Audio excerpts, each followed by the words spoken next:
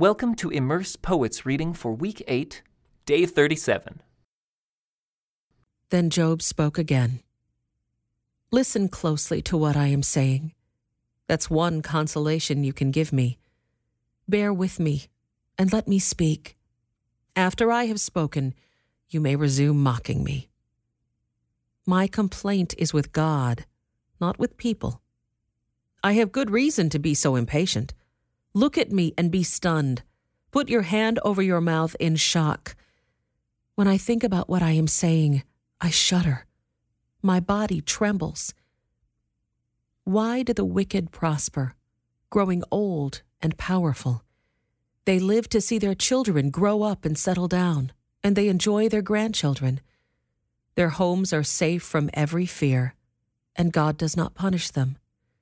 Their bulls never fail to breed. Their cows bear calves and never miscarry. They let their children frisk about like lambs. Their little ones skip and dance. They sing with tambourine and harp. They celebrate to the sound of the flute. They spend their days in prosperity, then go down to the grave in peace. And yet they say to God, "Go away. We want no part of you and your ways. Who is the Almighty, and why should we obey him? What good will it do us to pray?" They think their prosperity is of their own doing, but I will have nothing to do with that kind of thinking. Yet the light of the wicked never seems to be extinguished. Do they ever have trouble?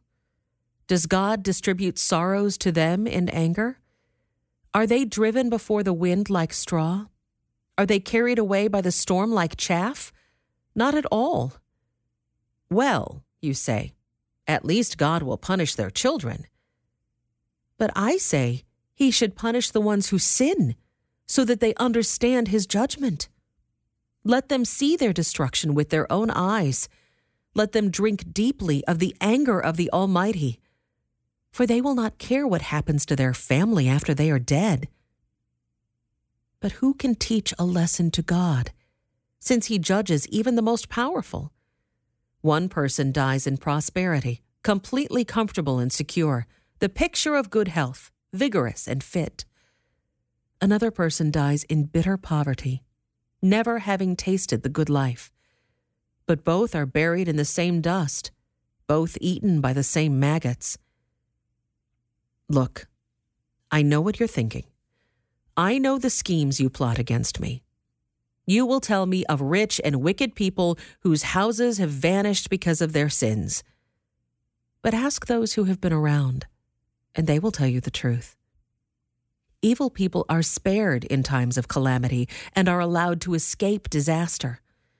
No one criticizes them openly or pays them back for what they have done. When they are carried to the grave, an honor guard keeps watch at their tomb. A great funeral procession goes to the cemetery. Many pay their respects as the body is laid to rest, and the earth gives sweet repose. How can your empty clichés comfort me? All your explanations are lies. Then Eliphaz the Temanite replied, "Can a person do anything to help God? Can even a wise person be helpful to him? Is it any advantage to the Almighty if you are righteous? Would it be any gain to him if you were perfect? Is it because you're so pious that he accuses you and brings judgment against you? No, it's because of your wickedness. There's no limit to your sins. For example, you must have lent money to your friend and demanded clothing as security. Yes, you stripped him to the bone. You must have refused water for the thirsty and food for the hungry. You probably think the land belongs to the powerful, and only the privileged have a right to it. You must have sent widows away empty-handed and crushed the hopes of orphans. That is why you are surrounded by traps and tremble from sudden fears. That is why you cannot see in the darkness, and waves of water cover you. God is so great, higher than the heavens, higher than the farthest stars. But you reply, that's why God can't see what I'm doing. How can he judge through the thick darkness? For thick clouds swirl about him, and he cannot see us. He is way up there, walking on the vault of heaven. Will you continue on the old paths where evil people have walked? They were snatched away in the prime of life, the foundations of their lives washed away. For they said to God, "Leave us alone. What can the Almighty do to us?" Yet He was the one who filled their homes with good things, so I will have nothing to do with that kind of thinking. The righteous will be happy to see the wicked destroyed, and the innocent will laugh in contempt. They will say, "See how our enemies have been destroyed. The last of them have been consumed in the fire." Submit to God, and you will have peace. Then things will go well for you. Listen to His instructions and store them in your heart. If you return to the Almighty, you will be restored. So clean up your life. If you give up your lust for money and throw your precious gold into the river, the Almighty Himself will be your treasure. He will be your precious silver. Then you will take delight in the Almighty and look up to God. You will pray to Him and He will hear you, and you will fulfill your vows to Him. You will succeed in whatever you choose to do, and light will shine on the road ahead of you. If people are in trouble and you say, "Help them," God will save them. Even sinners will be rescued. They will be rescued because your hands are pure. Then Job spoke again. My complaint today is still a bitter one, and I try hard not to groan aloud. If only I knew where to find God, I would go to His court. I would lay out my case and present my arguments. Then I would listen to His reply and understand what He says to me. Would He use His great power to argue with me? No, He would give me a fair hearing. Honest people can reason with Him, so I would be forever acquitted by my judge. I go east, but He is not there. I go west, but I cannot find Him. I do not see Him in the north, for He is hidden. I look to the south, but He is concealed. But He knows where I am going. And when He tests me, I will come out as pure as gold. For I have stayed on God's paths. I have followed His ways and not turned aside. I have not departed from His commands, but have treasured His words more than daily food. But once He has made His decision, who can change His mind? Whatever He wants to do, He does. So He will do to me whatever He has planned. He controls my destiny. No wonder I am so terrified in His presence. When I think of it, terror grips me. God has made me sick at heart. The Almighty has terrified me. Darkness is all around me. Thick, impenetrable darkness is everywhere. Why doesn't the Almighty bring the wicked to judgment? Why must the godly wait for Him in vain? Evil people steal land by moving the boundary markers. They steal livestock and put them in their own pastures. They take the orphan's donkey and demand the widow's ox as security for a loan. The poor are pushed off the path. The needy must hide together for safety. Like wild donkeys in the wilderness, the poor must spend all their time looking for food, searching even in the desert for food for their children. They harvest a field they do not own, and they glean in the vineyards of the wicked. All night they lie naked in the cold, without clothing or covering. They are soaked by mountain showers, and they huddle against the rocks for want of a home. The wicked snatch a widow's child from her breast, taking the baby as security for a loan. The poor must go about naked, without any clothing. They harvest food for others while they themselves are starving.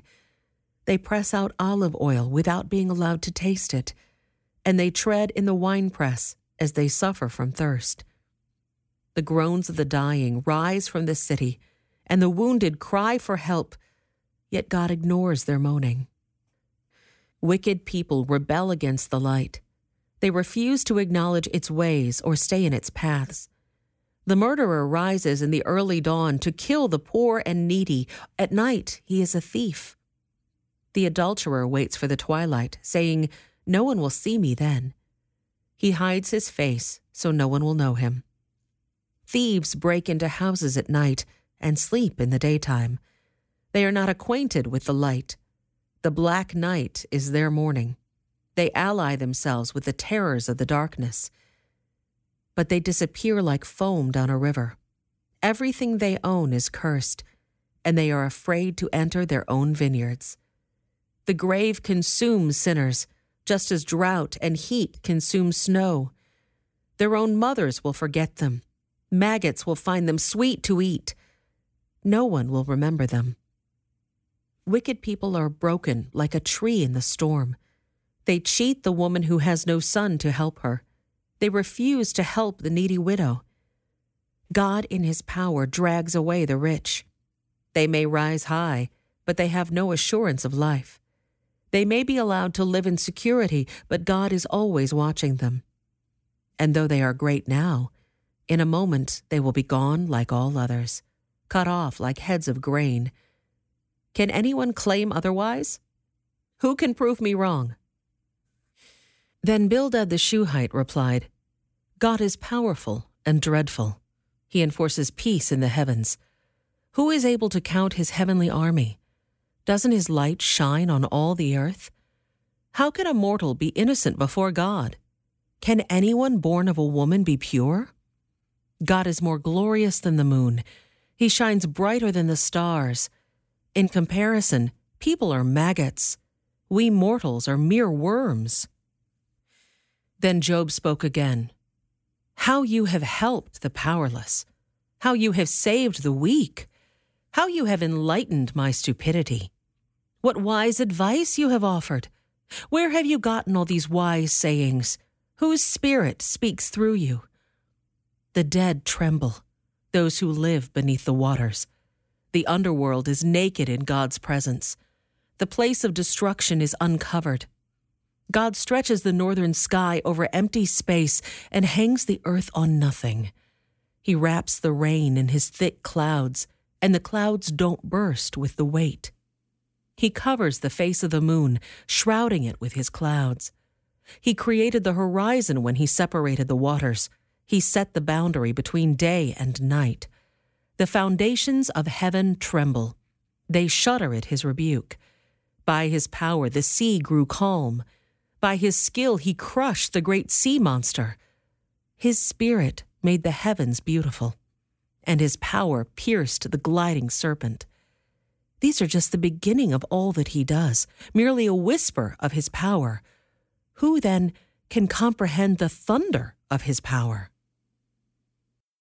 This concludes today's Immerse reading experience. Thank you for joining us.